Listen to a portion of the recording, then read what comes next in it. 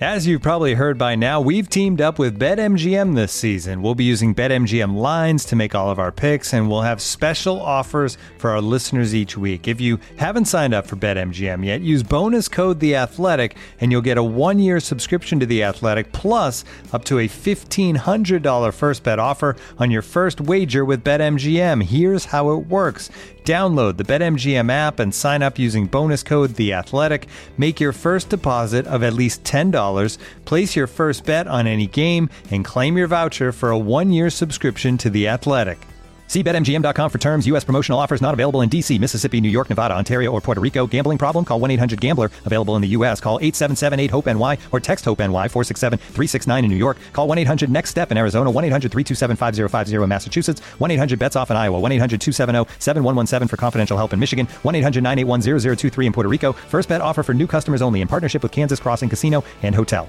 Don't forget, if you haven't signed up for BetMGM yet, use bonus code The Athletic, and you'll get a 1-year subscription to The Athletic, plus up to a $1,500 first bet offer on your first wager. They're good offensively. They're good defensively. At defensive front, you're going to find they're one of the better ones in the National Football League. Their head coach is a defensive mastermind. He's a sharp dude and presents you different pictures every week. He designs them for you and for your team specifically on formations and tendencies that you might have. And then offensively, you start with 22, and he's a good football player. So a future Hall of Famer. And just a heck of a player. And the special teams wise, I think they're ranked in the top 10 in special teams. So that all in all, it's a good football team. But we look forward to that challenge. That's why we do this. And it's an opportunity to go against a good team. It's important, though, that we have a good week of practice, and it started today. So with that, time yours. Remember the Titans? Forget about the Titans? I guess it kind of depends on your perspective this week, as the Kansas City Chiefs have a primetime matchup against another division leader, in fact, the 2 seed in the AFC as things currently stand, and they've been favored by double digits all week long. One of the strangest general surrounding circumstances to a big game in the standings that I can remember for the Chiefs, as it has some of the feel of a pushover game in the AFC South. Well, we know how those have gone so far for the Chiefs this year, so if that's anything to learn from, buckle up through the weekend, my friends. We'll get you ready for it here on this edition of Times Ours, right here on The Athletic. I am Joshua Briscoe, alongside Nate Taylor and Seth Kaiser. My friends, how are we feeling about Titans week right now? I don't know who their quarterback is. I don't really know who just about any of their receivers are. I know who their running back is, and I think I know who the Chiefs are at this point, but I've said that before leading into AFC South Chiefs games and been very, very wrong by the end of it. All I'll say, Josh, is that Seth sent us a really wonderful email that basically kind of did our jobs for us. Which I'm all for if you want to continue to do this, Ben Williams. Yeah, if you're going to email us, do our job for us. That's a great way to get you read. Yeah, Ben, thank you, sir. This is from Ben Williams, who sent this to Seth, and then Seth wisely passed it along. I'm going to read it word for word, ladies and gentlemen, so that this absolves any wrongdoing from this moment forward. All right? Ben writes, Dear Seth, or hey Seth, quote. It's not a strong start, Nate. Word for word. Verbatim is important here. Word for word. In today's culture. I always like dear for some reason when you say it versus like writing it. But anyway. Oh, for sure. But anyway. Yep. Hey Seth, I don't have Twitter, so I can't contact Josh or Nate. By the way, we'll get you straight, Ben. Good job staying off Twitter, though. That's a huge. Yeah, that's huge. I bet you were so much more mentally healthy than the rest of us. What's it like to just not have that app on your phone? Like, I bet I would feel 100 pounds lighter if I just deleted it. 100 pounds lighter. I stayed off Twitter for most of one Sunday during a Chiefs game because my lag on Hulu was so far behind everyone. I have not enjoyed a Chiefs game that much in years. Twitter, I mean, and not just Twitter. I mean, this is all social media. It is a destroyer of joy. So we're not ignoring you, Facebook and TikTok and Instagram and everything else. Yeah. Anyway, please go ahead. Good. Yes. For you, Ben. But I wanted to remind you all of something for the podcast this week. I get the feeling that we might be overlooking the Titans for this game, but we should remember that Andy Reid is 2-9, which is correct, all time against the Titans. By the way, 24th season as a head coach. Additionally, some of the weirdest games in recent memory have come against the Titans. 1, the quote, forward progress / Marcus Mariota pass to himself game. Still mad. He goes in all caps. Still mad about that. Fumble. Me too, Ben. DJ Number 2, better. Patrick Mahomes' worst game of all time. And it's not even close. Number 3, Mahomes passing for 446 yards. I'll add my own little fact here. Coming off a dislocated kneecap. And 3 touchdowns, yet still losing on a blocked field goal. Probably the most angry all 3 of us have been on an actual podcast if you ever go back and listen to that game in 2019 or our, I guess, recap of it. Number 4, Ryan Succop's revenge game. which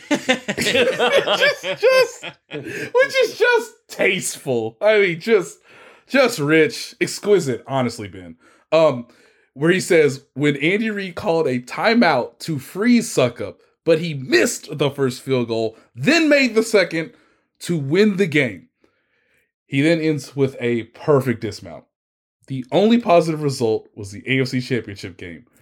Don't overlook the Titans. Thanks, Benjamin Williams. That is... I have no notes. Yeah, exactly. And now I'm absolved of all wrongdoing, even though I think the Tennessee Titans are the most boring team in the entire NFL. They're boringly good and well so coached, boringly good. Oh. And they just somehow drag everyone down to their level. And they did it to the point of winning the AFC last year. They were the 1 seed and literally everyone knew that they were not going to go to the Super Bowl. Everyone knew it. But they were a higher seed last year than the Chiefs or the Bills or the Ravens or the Bengals. Anyone. Yep. And it's infuriating. Can we just give them the AFC South division right now? I don't need to see any more Colts, Jags, or Texans games. Yeah. I think that's a killer email. I have a little something of my own to add, but I'm curious if, Josh, do you have anything you could add to that email? Because that is like a 30-minute radio segment condensed into a really nice, really polite email. Yeah. It absolutely is. And here's the one thing I would add. You guys remember way back around those games, back to the AFC Championship game, doing this show. I remember when these fingers of mine still typed on theathletic.com. Oh, yeah. Those were the days. Those really were some incredible moments in our lives. And I remember pretty distinctly speaking about one fundamental truth. Derrick Henry is not going to beat Patrick Mahomes. It's impossible. They do different jobs. That's not how this works. And I just cracked open the old Tennessee Titans 2022 stat sheets because I wanted to see something. I think Robert Woods is a fine little player. 256 receiving yards, leading the team. Oh yeah, they don't have AJ Brown anymore. They got a couple of running backs. Dontrell Hillard, he's actually second in receiving, believe it or not. And then of course Derrick Henry. Nick Westbrook-Akine, I remember him from sort of the pre-draft process. He's got a little over 100 yards on the season. Treylon Burks obviously has been hurt quite a bit. He got up over 100 yards. Austin Hooper's there. That's interesting. But yeah, there was one other guy that used to be on these lists that I think I saw wearing green. Maybe my TV was funky. but I'm pretty sure he doesn't play for this football team anymore. And he is, listen to me closely, he was the most dangerous and most unstoppable and most important player on their offense when those teams were beating the Chiefs.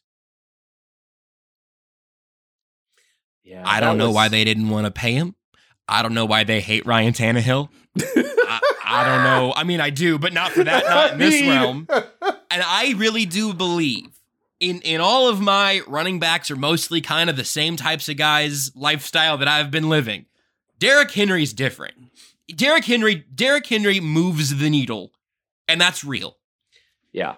But he's not moving the needle above the Kansas City Chiefs. He is raising your floor. He would be a tremendous weapon to have in a functional grown-up offense run by adults. But that's not what the Tennessee Titans have been running. Blame me when the Chiefs lose this game. I accepted the blame like Andy Reid post-game for the Colts. God have mercy, man. Put it on me if you want. But unless Robert Woods goes for 250, I really think that this is just not the same offense that has rightfully scarred you in the past. You go ahead. On draft night, just by the way, because I think this was draft night. On draft night, the biggest conversations that I had were basically like, what the hell are the Titans doing? Because, it's one thing for Hollywood Brown to just show up on draft night in Arizona. What? By the way, I don't think people remember that. I do. Yeah. It was another thing to be like, what am I missing? Man. But they just didn't want to pay him. Didn't want to pay him. Just didn't want to do it. And they're still leading their division. That's how bad their division is. Oh. So I'll go a different route. There's something worth noting. So I'll talk about AJ Brown for just a second because I'm sorry, I had to check on this again. Do you guys remember? I really want to let you cook here, Seth, because you're about to start with Patrick Mahomes. I just had to check because I thought I was remembering this wrong. They traded AJ Brown for the 18th overall pick and the 101st overall pick. Yeah. That's not enough! No, they could have, the Chiefs in theory could have traded Tyreek Hill for AJ Brown and a second round pick. I will never not be jealous of the team that has AJ Brown. I love AJ Brown. Nah, he's a stud. That is a crazy they did a crazy thing. Okay, Crazy. Seth, cook. So just something worth noting for people, last year's game, which people should not remember, that was as thorough a beating as the Chiefs have taken in the Andy Reid era. And we've had a few of those, remember the Steelers debacle during the Alex Smith era? You'd get one of those a year where it was what is going on? Patrick Mahomes on Wednesday said, "We got our ass beat." I've never heard Patrick Mahomes at a podium say, "We got our ass beat." It was the hardest PG-13 I think he's delivered in a while. His QBR from that game, which remember is on a scale of 1 to 100, was 9.9. I mean, there's just nothing like it. And here's the interesting thing. By the time they got to the end of the first half, it was 27-0. The way the drives went down, because there's a couple things I want to cover here, and I'm going to circle back to AJ Brown and then I'll move on. This is how the game went.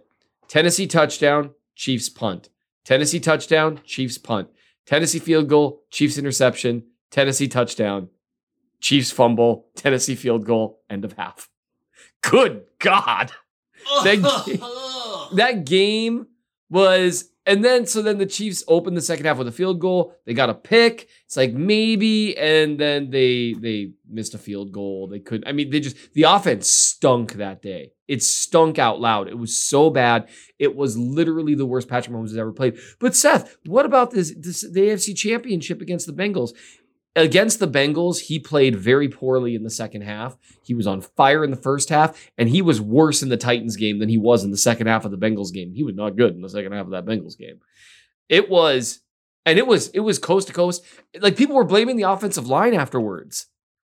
We're just like, oh, you can't protect Mahomes. And then I went back and watched, and I was like, I charted like 8 happy feet snaps. I was like, the line actually wasn't that bad. Like, I was nervous writing about Mahomes that week. I was like, look, guys, boy, are we wrong. But there's something worth noting here. In receiving yards last year, the Tennessee Titans had a total of 275 receiving yards. A.J. Brown had 133 of them. The next highest guy was Julio Jones with 38. And Derrick Henry was averaging a flat 3 yards per carry by the end of that game. Yeah, it just, so much went wrong that game. It was like similar to the Colts game earlier this year, except the Titans they're a competent football team.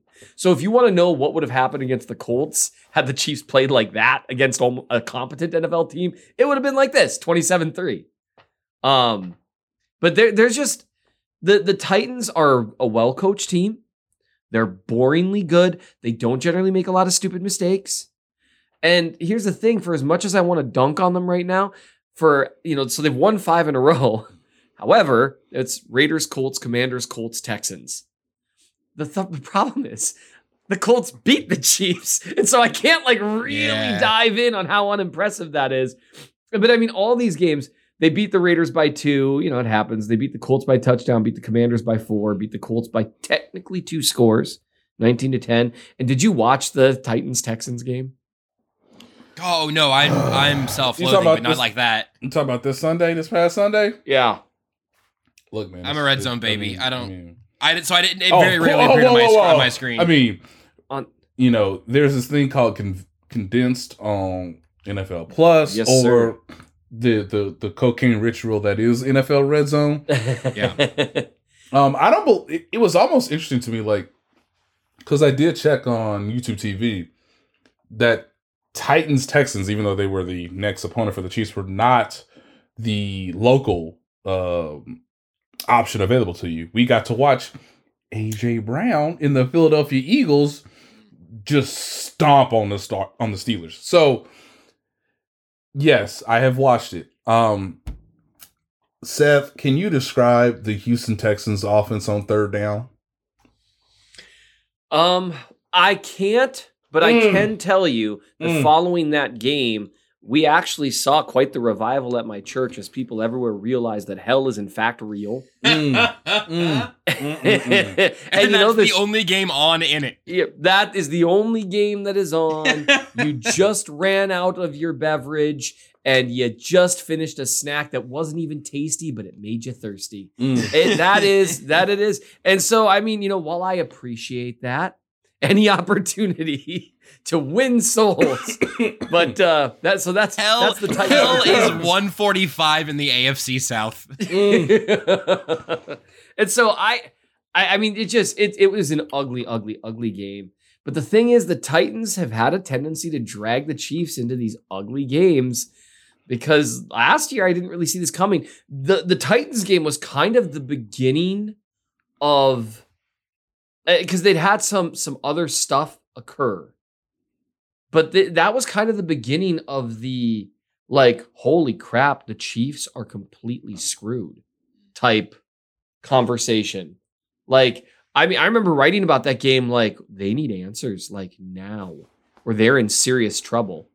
And I mean, that's why they'll just never not freak me out, as was so ably demonstrated by Ben, that they are just a scary team for the Chiefs. Because I'm remembering now, they'd gotten shellacked by the Bills. They'd kind of been up and down on offense, but it really was against Tennessee and New York. Those were the 2 games where it was wow, what they've been doing on offense isn't working anymore. And they need to adapt to all these shells and the fact that nobody's blitzing Mahomes anymore. And so that was kind of that Titans game. It was kind of a crucial moment in the 2021 season. Yeah, it was. And when Andy talked about it later in the year, I think that was the game he was pointing to that revealed to not only the coaching staff, but the analytics department that, yes, this is the first true time Patrick Mahomes is in a slump because of the things you referenced, Seth. The idea that, there were throws to be made, there were checkdowns to be had, and, for whatever reason, it just, he had a really bad game. He is human, but that was the start, I think, from, and I should probably acknowledge this person, but I think Mike Frazier, pretty much the head of the Chiefs analytics department, basically signified that, like, yeah, that is the game where they had to acknowledge that, like, yes, he's in a full-on slump. Let me give you one stat and then one thing that I think we've mentioned around the Titans that I do think is interesting in light of what the Chiefs can do, and then I want to dig in on a couple specifics. We heard from a lot of guys so far these last couple of days at Chiefs pressers. Seth has a couple of new pieces up in the newsletter, both Kadarius Toney and kind of going back to the running game with Pacheco that we'll be able to apply very closely to Chiefs Titans. But one is the stat that I saw earlier this week. A.J. Brown this year has 659 yards receiving, and Titans wide receivers this year have 658. Oh, no. And I just think they're going to miss that, man. But the other thing to where I will go down the path of, yeah, okay, fine. Here's a real football game, a way this could happen. You guys have both kind of at least mentioned coaching. I do think there's something to, hey, let's just go play a real boring game of low risk, low reward football, and maybe the Chiefs will get in their own way. That's effectively what Indy was doing to some extent. It wasn't terribly efficient, but like the Chiefs got in their own way constantly, so it worked out. Yeah. They'll do that. They'll do that to you. Play a boring game, score your 16 points, and maybe the Chiefs will give you some freebies. I do think that the Titans being good at specifically that probably holds pretty true throughout their whole year. I think you called them boringly good in a text earlier this week, Nate. Yep. That makes sense. If you can be well coached, minimize your mistakes, and be boringly good, you can cause a problem to a team that can be fascinatingly bad. Which is, I guess, that might be the Chiefs versus the AFC South. But lots of different directions we can go in terms of some of the matchups and the news and whatnot. Right now, we don't know if Ryan Tannehill is going to play in this game. He was nowhere to be found, reportedly, at practice on Thursday. The Chiefs are pretty healthy, other than Jody Fortson being banged up. But he hasn't practiced this week, or was limited, I believe, on Wednesday and didn't practice today, I think. And Lucas Niang has returned to practice. He is still on IR, but his 21-day window has opened up. And we haven't mentioned at corner, Trent McDuffie, active, and Rashad Fitton got traded right after the deadline. I mean, that's when we found out about it, at least, for a conditional 7th-round pick to the Falcons. Let's spend a second on that, Nate. That was widely regarded as a salary cap move. The Chiefs saved about $1.5 million against the cap. The Falcons have had some cornerback injuries, so they get a player who can help. I don't know what the conditions are for that 7th-round pick, but I was surprised by that, frankly. I don't know if you guys were. Yeah, I put it on Twitter, like, every beat writer for The Athletic was asked, hey, if your team traded away a veteran, who would it be? And I had reached, obviously you have some discussions, but like I had reached a logical conclusion that player probably would have been Rashad Fitton, and that proved to be the case. It's interesting because Atlanta does have some injuries at that position, and we think Rashad Fitton will be back. If not, he obviously is under a new scheme now with a new team. Like, I'm not sure what his availability will be, but he should come back from his hamstring injury fairly soon. But yeah, this signifies that the Chiefs feel they got it right with the draft class of Trent McDuffie, Joshua Williams, and Jalen Watson. And I've come to the understanding that what Jalen Watson has done over the last 4 or 5 weeks, even with Rashad Fitton's struggles and the hamstring injury, like, that sort of allowed this move to be made. Because with Trent McDuffie coming back from his own hamstring injury and being the top pick in this year's draft class, they feel they have 4 legitimate cornerback options. They got 3 safeties. So that's who you're going to go into for most of the season. If you need Chris Lamons, he's there. He played a few defensive snaps against the San Francisco 49ers, but this allows them to just put a lot of attention, get a lot of reps, get a lot of experience as fast as possible for McDuffie, Watson, and Williams. And for Fenton being in the final year of his rookie contract in a contract year, it hasn't gone well. The Chiefs probably determined that they weren't going to resign him. And so now he gets relatively a fresh start with a new team to see if he can put, better production on the field with the Falcons so that he can, be a suitable option for a team in free agency. But the pick really doesn't matter. You said it, Josh. It might be a 7th round pick. We'll obviously find out after the season, but it does give them a little bit more cap space. It's like $1.5 million. They have $5 million to use between now and the end of the regular season, in essence. And as I've reported before, like Odell Beckham Jr. is still a possibility if they want to go that route. But it's a salary move. It's getting Fenton playing time when it was looking like there was going to be less playing time for him in Kansas City. And now it means that how good can these rookie cornerbacks be from the first meeting against the Buffalo Bills to what we all assume will be the rematch in January, whether that's the AFC Championship game or a repeat of last year's postseason where they're playing the Bills, perhaps this time in Buffalo in the divisional round. Feels like a lot of faith in those young guys, Seth. Is that a good call? I also realize I might be a little more bullish on Rashad Fenton, not fully forgetting how to play football through the first half of this year, despite him having his issues. What do you make of how he was playing compared to his previous years and what the Chiefs have signed up for here with all the young guys? He definitely wasn't playing as well as he has previous years. He's never been a star, but he's generally been competent, like not the kind of guy that really gets picked on, right? I mean, Now he's not a guy teams would avoid either, but he was competent and he was generally good. He's good in zone coverage. He's comfortable passing off receivers and staying with his assignment. I don't know what was different this year, but and maybe it was just because of the injuries. He ended up in a position to where he kind of got located as kind of the easy target. I don't know, but it wasn't up to his usual standard. That said, it's weird to me to trade him for that value. I feel like he has more value as even if he's your 4th corner. I feel like he's got more value than that conditional 7th rounder. And maybe, I suppose, so let's say both Williams and Watson have leapfrogged him, right? Mm-hmm. You're still in a position where it's like, man, but like, what if someone gets hurt? Mm-hmm. And what if the rookies... His name is Chris Lamont. Right. And I get that that's the idea, but it's still weird to me. And frankly, I have a hard time, and Nate, you can tell me if I'm just completely wrong here. I have a hard time believing that as he started to get leapfrogged, this wasn't like a, hey, could you all just trade me? No, I think I think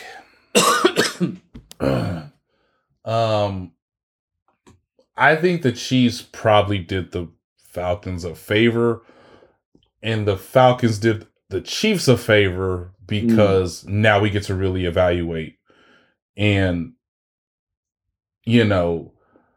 keep the trajectory going of just, hey, we've invested in these rookie corners. They all appear capable of being contributors. Let's maximize them at the front end of their rookie, wage scale contracts versus someone coming off of their rookie contract following this season. Even though he is the most experienced cornerback that you have on the team, he's played in Super Bowls. The Falcons kind of helped them jumpstart the development of this new class. It's we might talk about this later in the year, and I won't be surprised if we do, but it is a fascinating move because you're thinking about more of the future versus this season. And a lot of their moves this season have been about, can we do it for this season and 2023 and 2024, which kind of goes into the Kadarius Toney discussion. Well, he could be helpful this year, but can he be something in 2023 or something 2024?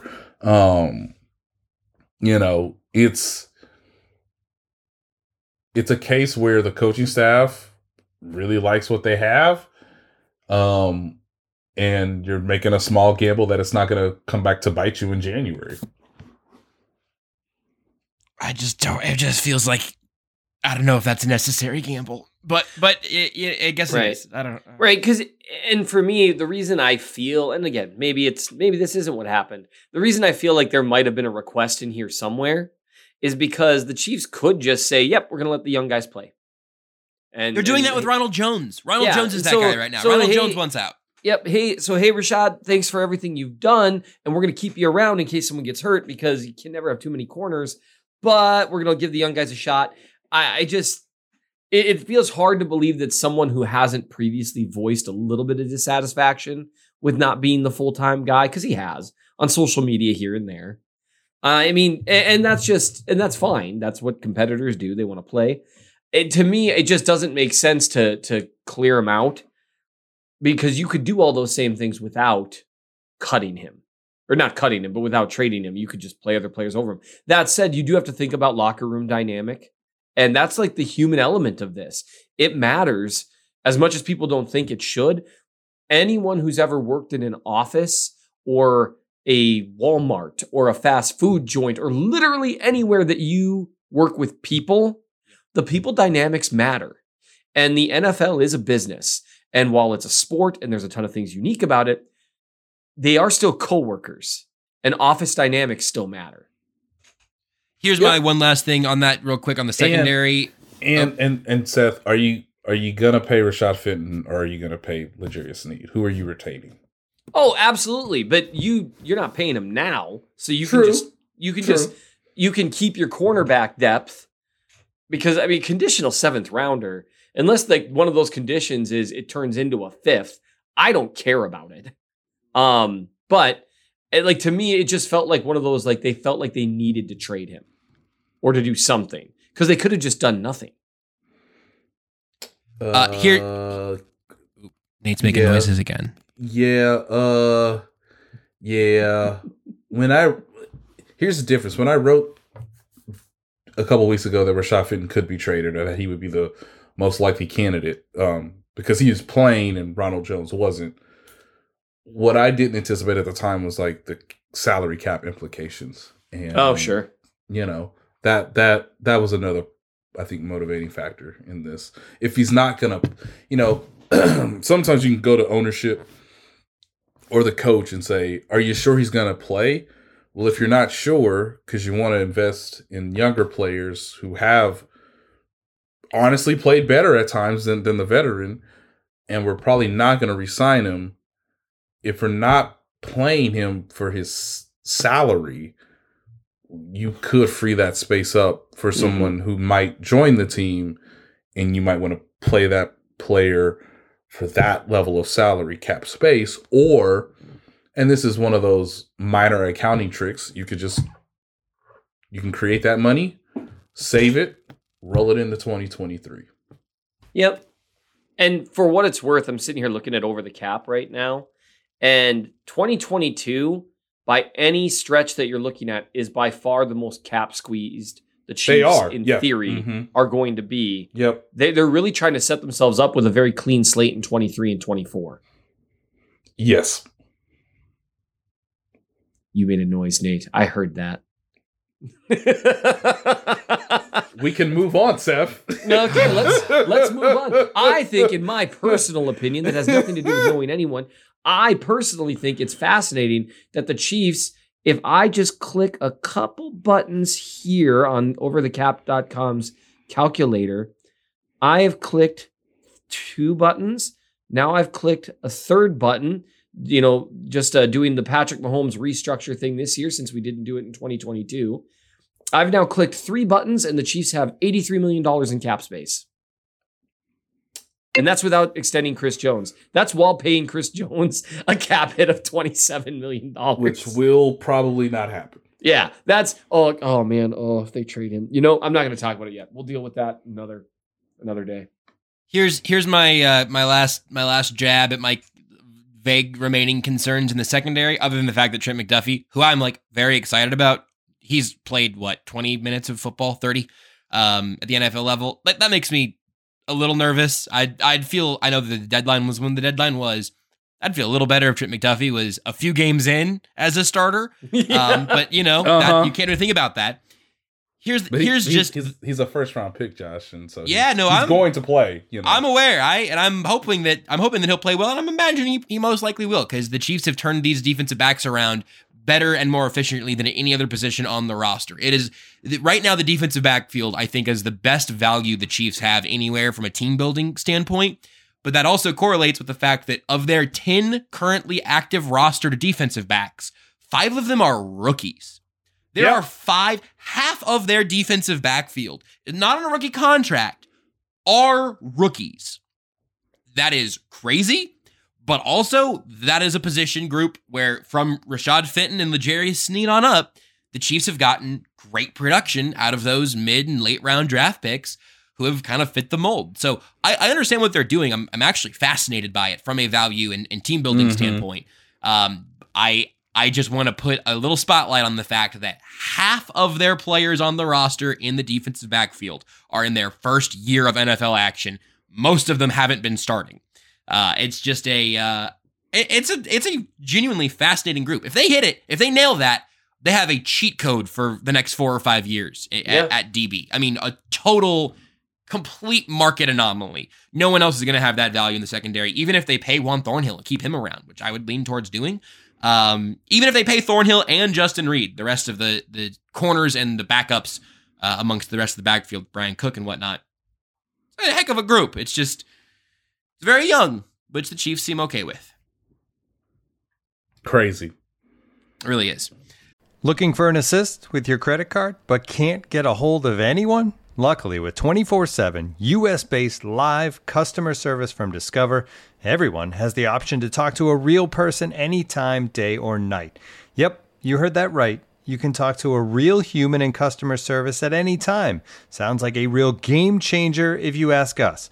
Make the right call and get the service you deserve with Discover. Limitations apply. See terms at discover.com/creditcard. And now, 2 pigeons bemoaning the fact you can stream DirecTV satellite-free. You see this? A family watching baseball on DirecTV with no satellite dish in sight. Let's heckle them. You call that changing the channel? Choke up on the remote, buddy. I hope getting all these games on DirecTV makes up for your mother not pre-chewing your sunflower seeds. DirecTV has the most MLB games. Visit DirecTV.com. Claim based on total games offered on national and regional sports networks with choice package or higher. Availability of RSNs varies by zip code and package. High-speed internet service required. Terms and restrictions apply.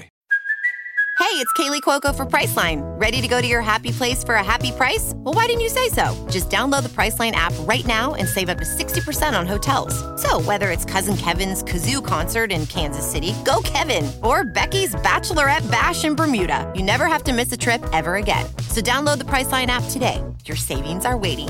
Go to your happy place for a happy price. Go to your happy price, Priceline. Mother's Day is around the corner. Find the perfect gift for the mom in your life with a stunning piece of jewelry from Blue Nile. From timeless pearls to dazzling gemstones, Blue Nile has something she'll adore. Need it fast? Most items can ship overnight. Plus, enjoy guaranteed free shipping and returns. Don't miss our special Mother's Day deals. Save big on the season's most beautiful trends. For a limited time, get up to 50% off by going to BlueNile.com. That's BlueNile.com. Let's talk about the new guy a little more. We had our sort of breaking episode shortly after the trade when the Chiefs acquired Kadarius Toney. Seth, you have a more in-depth film review on Toney that I want to get to. And Nate, you've been in the room when Toney talked, when Mahomes talked about him, when EB talked about him, when today Joe Blameyer, wide receivers coach, talked about him. Eric Bieniemy had a lot to say, and by a lot to say, I mean said the same thing lots of times. Yeah. He was... Bieniemy and Spagnuolo in different ways were on their A game today. But tell me what you've learned about what he's going to bring, short-term, long-term, and if he's going to be out there this week. What have you picked up from and around the guys around Kadarius Toney? I think he will be out there. That's about all I can say. Dave Toub, and tell me if I'm right, Josh, basically, I think the underlining of what Dave Toub was trying to say is, look, I know people are like, skies muffed to punts, and this guy was really good in college as a punt returner. Can I just if he just does well in practice today, he might be the punt returner. That's pretty much. He made it sound like that Andy Reid might have a game time decision on him, just like dressing or not, which is kind of interesting and makes sense in his second practice or before his second practice. So when you consider that, if he stays healthy, which has been the case so far through 2 practices, I think they're gonna want to have him active in a uniform and get him, some limited snaps. Andy Reid basically said on Wednesday, we have plays already for him, which is interesting, along with him catching passes from Mahomes prior to Wednesday's full team practice coming off the bye week. So I'm really interested to see, how they utilize him. You could say, hey, as a slot guy, as a gadget guy, as, hey, all you're doing is basically running, deep routes to maybe open somebody up underneath. There's a lot of ways you could go with it. I'm really wondering what Seth would do or how he sort of sees it based on, what he's shown on tape, even though you really haven't seen him all season because he has 2 receptions for 0 yards in 2 games with I don't want to play for the New York Giants. Just on a side note, the Chiefs, as we record here, just tweeted, "Is it Sunday yet?" with 3 pictures. One has Trent McDuffie, one has Isaiah Pacheco and Juju Smith-Schuster, and the largest one has Kadarius Toney. Man, with a big smile on his face. And that's the social media team. Don't read into that, everyone.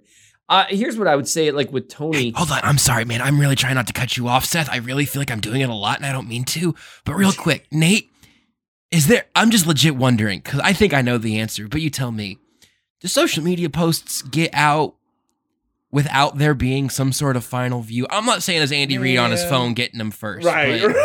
Hey, coach, can you... But I'm saying, like, if they didn't want to be hyping up Kadarius Toney right now, he's not gonna be the first picture they tweet, right? It's a Venn diagram, and it's called engagement versus what could be possible on Sunday. Great point. And I think they found the overlap. As KG would say, anything is possible. Anything is possible. That's right. Okay, Seth, go on. Sorry. Michelle, you looking good, girl. You looking good. My favorite part of that clip, Michelle. That guy was feeling himself in that moment. That was just shoot your shot moment. Just. By the way, I think I've said this before. I've met Michelle Tafoya. Yeah, it's on my mind every time. I'm sorry. Yeah, so, it's hard not to. It's hard not to get a moment like that in your head. Like I really admire Susie Colbert, but I don't think about Joe Namath every time I talk to her.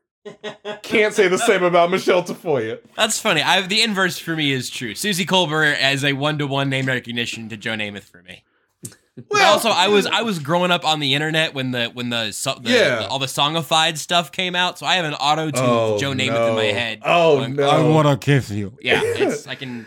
And by the way, like, we're having fun with this. Obviously, like, neither woman did anything wrong. They are both excellent as sports journalists. Yeah, but not only did they do nothing wrong, I think you could argue that the other person did. Yep. That's kind of why it's comedic. Yeah. So, Kadarius Toney. Yeah. Good segue. Excuse me. So I wrote about him. I reviewed what film there was in this year. Here's the thing. 2022, throw it out. Throw it out. Because for one thing, if Daniel Jones just looks up on a couple of those plays, Kadarius Toney could have had like 100 yards on 2 plays. Like, those deep crossers that they love to run with Hardman? Mm-hmm. He was so wide open on one of those that I don't think there was a safety over the top there. So that is, unless someone runs him down, which has been relatively rare for Toney. He's not Hill, but he's fast. That's like a 70-yard touchdown, and Jones just doesn't see him. Just like, nah, I'm gonna get a sack instead.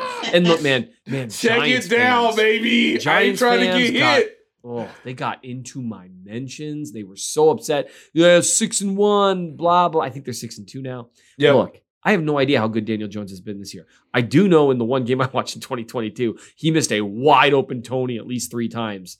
And that's a lot for one player, especially in two of them they were potentially huge plays. Anyway, so throw that out. He didn't want to be there. 2021, that entire offense was kind of a disaster. They didn't really have like when you watch a multiple Chiefs games in a row, you will see not just beautifully designed plays, but you'll see a plan. We always talk about how like pass rushing with a plan, right? Yep. So I'm gonna start off with my bull rush, and then when they start setting up for that bull rush, I'm gonna try to convert it into a rip move, and then I'm gonna convert that into a spin, and then I'm gonna convert that into a fake spin, but then I'm gonna mix it up with a long arm, and then you know what I mean? Like you're just constantly they're gonna do this, I'm gonna do this. It's chess. The Giants in 2021 were playing some form of sorry, maybe. But it wasn't chess. Oh, it was just whatever. They were just it wasn't even checkers. They were hitting the bubble in the middle, and whatever came up, that's what they did. And so you just don't know a lot about Tony's ability to run traditional routes. Man, he can run a killer whip route, I'll tell you that much. He seems to run excellent slants. But like they're like some of their routes, they're like, hey, why don't you go 20 yards downfield and then run a whip route? It's like so not that we need to like I'll just mention them. So you out here saying Joe Judge, not great, dog. Hey, they brought Jason Garrett to mix it up. And hey, Freddie Kitchens. It wasn't the best. And so here's the thing. You had a few games where he was targeted quite a bit. He has a lot of traits that I expected to see, and then some that I didn't. And we talked about that a lot, last week. The traits that surprised me and excited me about his long-term potential with the Chiefs were the ability to run through contact. He's bigger and stronger than I thought. Like he's not a big receiver, but he's not a tiny one either. And he plays stronger than you'd think. He plays with good hands. He's willing to play through contact. Those are things you don't usually see from these kind of jitterbug types. And I think Mahomes even commented on that with some of these like quicker receivers. He's bigger than he expected. And that shows up on film. Yep. He's a unique mover. And this is where the yards after catch ability is really impressive. Because he can shake tackles a little. He's not a huge guy. Again, he's not A.J. Brown out there, right? Like, this isn't like those two. They don't even look like they're the same species because A.J. Brown doesn't look like he's the same species as anyone. Exact. He and DK Metcalf came from the same planet, and that's it. Yeah. And like A.J. Brown is like the dude like next to DK Metcalf. You're like, wow, that other dude with DK Metcalf is pretty big. Like, you know what I mean? So with Tony, though, he is a natural at yards after the catch and not just with speed. Like Hardman is a natural in a lot of ways with the balls in his hand, but it's also because he's so fast that he just wrecks angles. Whereas with Tony, his natural ability to shake guys and run through arm tackles and to find space, he's very, very good at that. And that's what makes me think, yeah, he got here Wednesday, right? Like he practiced for the first time Wednesday. There's enough time to do a half dozen plays there. Just, hey, okay, everyone else do what you've always done. We're going to have Tony do, he's going to be in on this play instead. And I also there's absolutely no way that the first time Kadarius Toney is on the field that the ball goes to him. There's no way. It's going to go to someone else because Andy Reid won't be able to help himself. Well, they're all going to be looking at Kadarius over there. I bet you they won't anticipate this draw to Clyde. Yep. Yep, and that 2-yard gain is gonna be awesome. You know that's gonna happen. But what if we put him in motion? Get everybody's eyes on him. Mm-hmm. I just want to see them I want to see them, run jet sweep action. Now, let me think. You can't have them both do it at the same time. So I just want to see them run Hardman from left to right and then run Tony from right to left. And just like everyone just like, I don't know. I mean, run some, you know what? It's been a while since we've seen a jet sweep reverse. Let's see something weird. Get the ball in his hands. That special yard after catch ability, I think with that stuff, the Chiefs have so much of that in their bag already. Line him up in the backfield and run a screen to him. I don't care. Just kind of see what he can do in just kind of a small sample size. Get him used to working with the offense. Get him involved in a couple plays. Get him engaged and excited to be there. I'd be surprised if they didn't have a couple plays dialed up. One of the things in the film review on mnchiefsfan.substack.com that I found most intriguing, both in how you pointed to it in one way as raising his ceiling as a receiver, and in one way being a part of the reason that he is inconsistent, is with, I believe, the phrase that he is a weird mover. The way he navigates the field and his routes and his cuts is all unique to him. Can you give us a little bit more on that? Because I find that fascinating that you will be able to spot him without looking at his jersey number by the way he moves at times. Yeah, he's weird. The best way I would describe it would be the time I was trying to figure out, why does this look so weird to me? For one thing, he drags his feet more than most players when he makes cuts. It's kind of like he's dancing rather than cutting. It's pretty cool. But he also can cut from weird angles. So like right now I'm staring at a play over and over in the article that you can look it up if you want.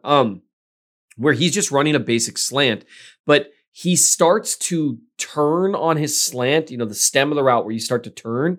He starts to turn before he's planted his left foot. And he's cutting inside to his right. So normally what you have to do is, 1, 2, 3, and that third step is that left foot, and you plant and go, right? No wasted steps. He's starting to cut off of his inside foot. That's weird. And he must have the ankle flexibility of, Charles used to do stuff like that. I am not saying he's Jamal Charles. Everyone knows how I feel about Jamal Charles. But that was one of the things, watching Jamal Charles run, it was different because he could cut from weird angles. Tony, while looking different because he's twitchier than Charles, while not being quite as smooth, it's a similar thing. He can cut from any angle, and it really messes with corners because he cuts on a step you're not expecting. And I think fans would be amazed how much of this stuff is repetition and watching for that, that third step or that fourth step. And then when they suddenly cut on 3.5, you're like, what the crap? And it just throws everything off. So it's kind of cool to watch. Where can that get him in trouble? Or why is he not a complete receiver? Because not to try to spoil it, but I think your general takeaway is, there's more of a wide receiver in here than maybe you were even expecting. There was a lot more of a receiver in terms of ball skills and stuff. Body control, there was a lot more than I expected. I think that goofy movement, you can become overly reliant on it rather than trusting your route. And you can start to, when you really trust your shake, you can start doing it before you get there. That's something Sky Moore is continually working on. He's got a great release and great cuts, but he'll start kind of some of these fakes when he's still 3 yards away from the corner. And an NFL corner, a good one, will just stand there and let you do it because you're slowing yourself down. So that's where Tony needs to show patience when he's working his way into these breaks. Don't, close in and then cut. And those are just things to work on. And because the Giants just did not give him a ton of traditional wide receiver reps, I'm not sure how refined he'll be on it. Do you want to add something there, Nate? You're making your noises. Yeah, no, I'm just agreeing with what he's saying because, the more that I'm understanding this new, I guess, revamped offense is, precision and timing really matter. Especially when Mahomes isn't just, throwing the ball deep, against, single high safeties like he was in 2018. It's a different time, guys. It's such a different time. They say it's all cyclical, and I get it. I know it's a copycat league. I understand that too. But man, when I do catch myself with some free time going back and forth on different matchups or different opponents, or just, showing my son clips of players back in the day, it's like, man, look at all that space. Look at all that space. Where he was just throwing the ball deep. So the timing didn't have to be super, super precise or exact. Where now you're starting to see with Juju specifically, like they have a real connection where it's like, yeah, the defender does that, and then I do this, and then you see the defender do the same thing, and now there's the ball. So for Tony, it's going to take some time, but to Seth's point, if he stays healthy, the skills can translate to work within the framework of the offense. And then also you can make this little teaser for a new fresh piece up in the newsletter, and also something else that's been a big topic of conversation this week. The running back room in general, again, just maybe this is a little miniature eval from us before we kind of give our final thoughts on Chiefs Titans. But Nate, came up plenty today, the questions of, hey, so Andy Reid said this week that the reason that Pacheco got the start is because they were making a concerted effort to get him more touches. They said they wanted to get him more than 10. I don't think that the number was the most important thing as just getting him more work. So he started, which I think is interesting because I think that implies that situationally Clyde and McKinnon have more just, real estate of their own as the game goes on, sort of how I took that. So to get Pacheco in early as a way to get him into the flow of the game. But I am curious what you have taken away from the way the Chiefs have talked about that since the Niners game where Pacheco did get the start and then didn't get much of the work and then did end up, I believe, leading the team in rushing with some late work. What have you gotten from the path the Chiefs have taken there? And then Seth, as you've written about in the newsletter, I want to know what you think of Pacheco and how he stands out from the rest of this backfield. I think two things. One, this is another way for the rookie to prove in Pacheco, can we go to you in a close, tight game in the fourth quarter? Because I think some of the issue is, well, if Clyde starts and the game stays relatively close, like the Buffalo Bills game, Pacheco has 2 carries.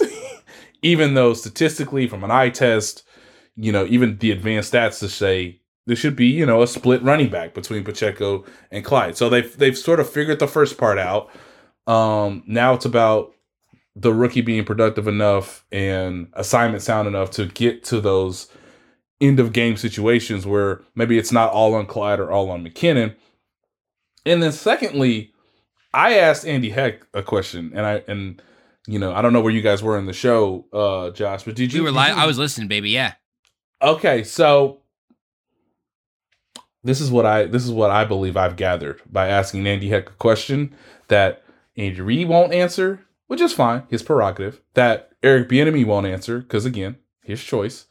But Andy Heck basically said, in self-scouting and rewatching the 7 games and having the 7 games to sort of, get us to where we are now, Pacheco finding them lanes a little faster than maybe we anticipated, or progressing nicely in finding the holes, the landmarks, the cutback angles. Like, I asked him very specifically about the blockers and Pacheco gaining chemistry or finding some way of like getting into a rhythm.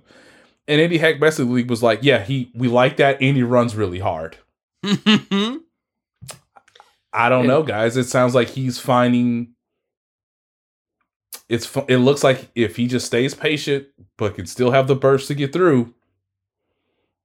Andy Heck basically made it sound like the Chiefs are starting to believe they're onto something. So, Seth, are they onto something? It's interesting that they would talk about showing some development in terms of finding the holes a little bit quicker. Maybe, I don't know, one might say maybe running with a little more patience. Ooh, also being decisive. Someone should write an article. Oh, what's this on the internet? Whoa! So I wrote about Pacheco just because it's a question that kind of fascinates me. Because after the whole, he's starting against the Niners, and then he saw the fewest snaps of any running back. And I was like, hey, I really was I was offended by that. I really was just hey, not cool, man. That was not nice. Because, it's he's starting. Then they have 3 straight drives where it's I have not seen Pacheco one time. Is he in the locker room? Is he hurt? Yeah, what's going on? So what I did is I kind of went back and I looked at the last few games, kind of starting with Tampa Bay, where he actually saw a fair number of carries, and just kind of was looking at how he was handling situations, where there was some sort of lane and how he was handling situations where there wasn't much of a lane, and just kind of seeing it compared to, because I wrote about before the season when the Chiefs run game was struggling. He was one of the people I talked about because everyone was like, oh, just put him Pacheco and it'll be fine. And I was like, well, he's kind of leaving yards on the table because he was not necessarily waiting the split second you need for blocks to develop, like combo blocks, following them to the second level. He was a little quick to cut back. He was a little quick. And then in a related, but it sounds like the opposite problem, but it's related, he also wasn't being decisive enough. And so he would make bad decisions too quickly, which is it's a tough combination. And so, but that's the problem. Running back is really hard, and we take that for granted because running backs can be a little interchangeable at the NFL level. But it's an incredibly hard position to play because in a split second, you've got to see, depending on the call, you've got to know your reads. Okay, the defensive tackle's flashing his helmet into that A gap. So I check the other A gap. Oh, nope, but the defensive end is squeezing in from the side. So then I move to the B gap. And you've got to do this in a split second and almost feel it. And what I've seen with Pacheco, and again, it's a small sample size, so I wrote about a couple plays that show him doing that split second, make the read and go, or even better, press towards the line of scrimmage to give the blocks a moment to set up and then go. And he's starting to do those things rather than just charging ahead. And because of his physical talent, you can start to see some gains being made there. So I'm interested in it, and I'd like to see more. I want to see how it all plays out with him getting a larger sample size to work with. So last thing on that, where do you feel like it is headed, Nate? I mean, you said you think that the Chiefs feel like they're onto something. Seth's ready to see more. Is this going to be Pacheco keeps starting and maybe the work continues a little deeper into the game? Is it going to be is he graduating to a part of the three-headed monster campaign? What's it look like in the first game of the playoffs, if you had to guess? I think you're right on the latter part, that they might go to a three back rotation. And you know, it's fascinating, right? Because you could say like, well, we haven't seen him in a gotta have it drive in the second half. Well, one way to do that is to put him on the field. Mm-hmm. Now, obviously, as I've told you guys before, Andy Reid and his staff, they like to take their time with rookies. They are not like some teams that are like, hey, if the rookie's good, he starts and he plays. Like that that ain't how it working here. So we're reaching that November, getting into Thanksgiving. We're like, okay, now that player's, more fully formed for the context of this season to be utilized. And Pacheco seems to be on that path. The thing that I've always wondered about, and this was discussed way back in training camp at St. Joseph, is look, if Pacheco pops, it both helps the team and complicates kind of everything. It helps the team because, he would be a beyond, he's already an above average 7th round running back. So he's already overachieved in that context. Now we're talking about, is he an above average running back? Advanced stats will tell you he already is. Mm-hmm. But that's in a small sample size. Josh, I know you would not pick up Clyde Edwards' 5th-year option. We know this. No, we I know would not. this. Yeah, we yeah. know this. I thought you were going to be meaner, but you wouldn't pick him up if he fall down in front of you. I would. I mean, he's a person, but I wouldn't pick up his 5th-year option now. So we know this. So now, this was basically Clyde's contract year. He stayed healthy, and maybe him in a rotation helps him be more durable and obviously perhaps more consistent. But his availability has not been an issue so far. So outside of the injury, what if we talk from a month from now that Pacheco's just better? Because then it becomes a question of, okay, that pull and pull, that tug of war that's going on, like this year or long term. Best player right now, best player to develop. I don't know who is the starting running back for the opening playoff game for the Chiefs. And that is already super duper intriguing. Yeah. And it's not because of anybody's fault necessarily. It's just Pacheco is like what if he pops in prime time?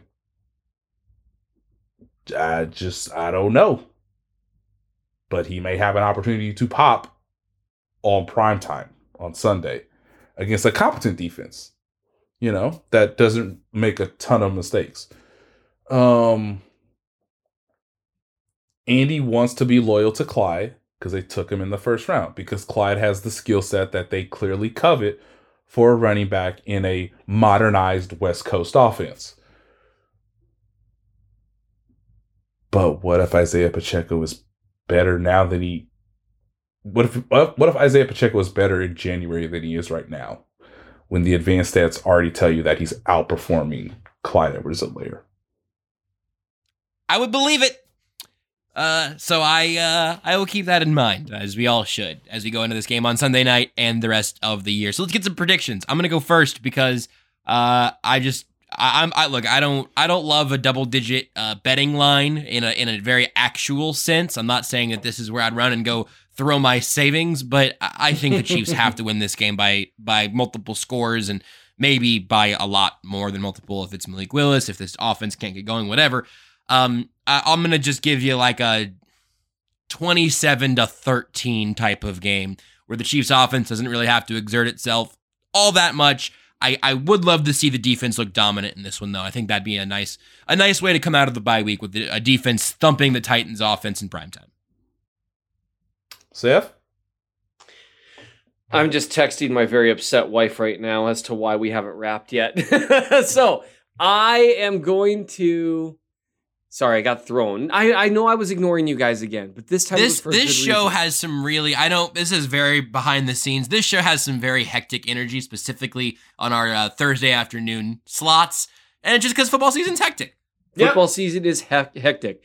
The Titans on paper, especially looking at their injury report, like if Simmons doesn't play, he low-key was a huge part of how they gave the Chiefs some problems last year. Yep.